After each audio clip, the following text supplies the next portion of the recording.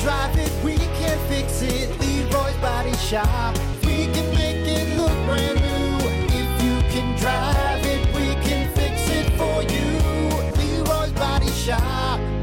Every day, it's Dumb Vocabulary with Brock. Alrighty, let's see here on a Wednesday. Your dumb vocabulary for today: boner camo. Boner camo. All right. How can you hide that thing? Let's see. What, did you put like a sock on it or something?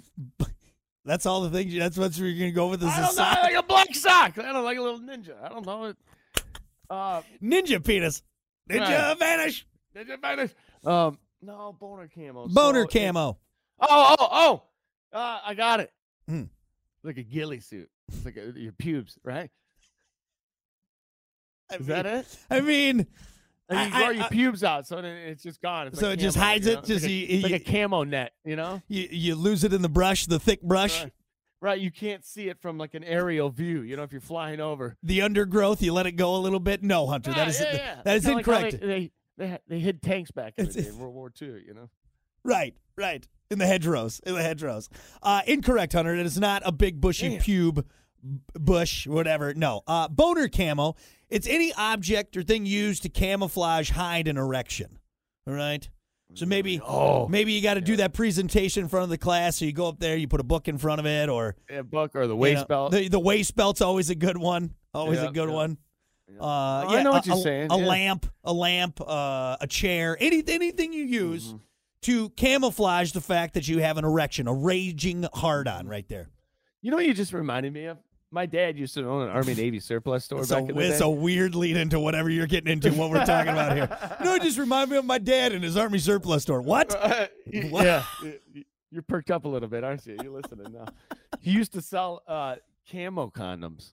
Oh, really? Yeah, That's the condom hilarious. it was camouflage. So kind of like what we're talking about, that could be it too. See, for me, I feel like that would be the worst thing. I need like a magnifying condom. And do they make those? Something that makes it look bigger? I don't optical illusion condom. It's already hiding pretty well on itself, okay? I don't need something to make it disappear completely, okay? Right. You ever need one of those fun mirror condoms? You make it long and skinny or short and fat. Yeah, me going all commando on there, I don't know if that's going to help out my situation, all right? No.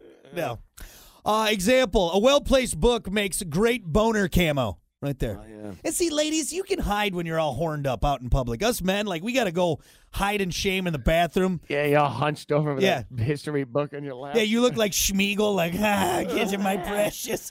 Like, go away, don't look at me. I'm ashamed. This guy's got a boner. It's kind of like when you lean over, everybody knows you farted. That's right. Like, you just don't do that for nothing. You know what the worst one you have to use? If you got to use a Bible to hide it. That's the worst. Like, what are you doing? Oh, come on, man. We're in church, man. Wow. God almighty.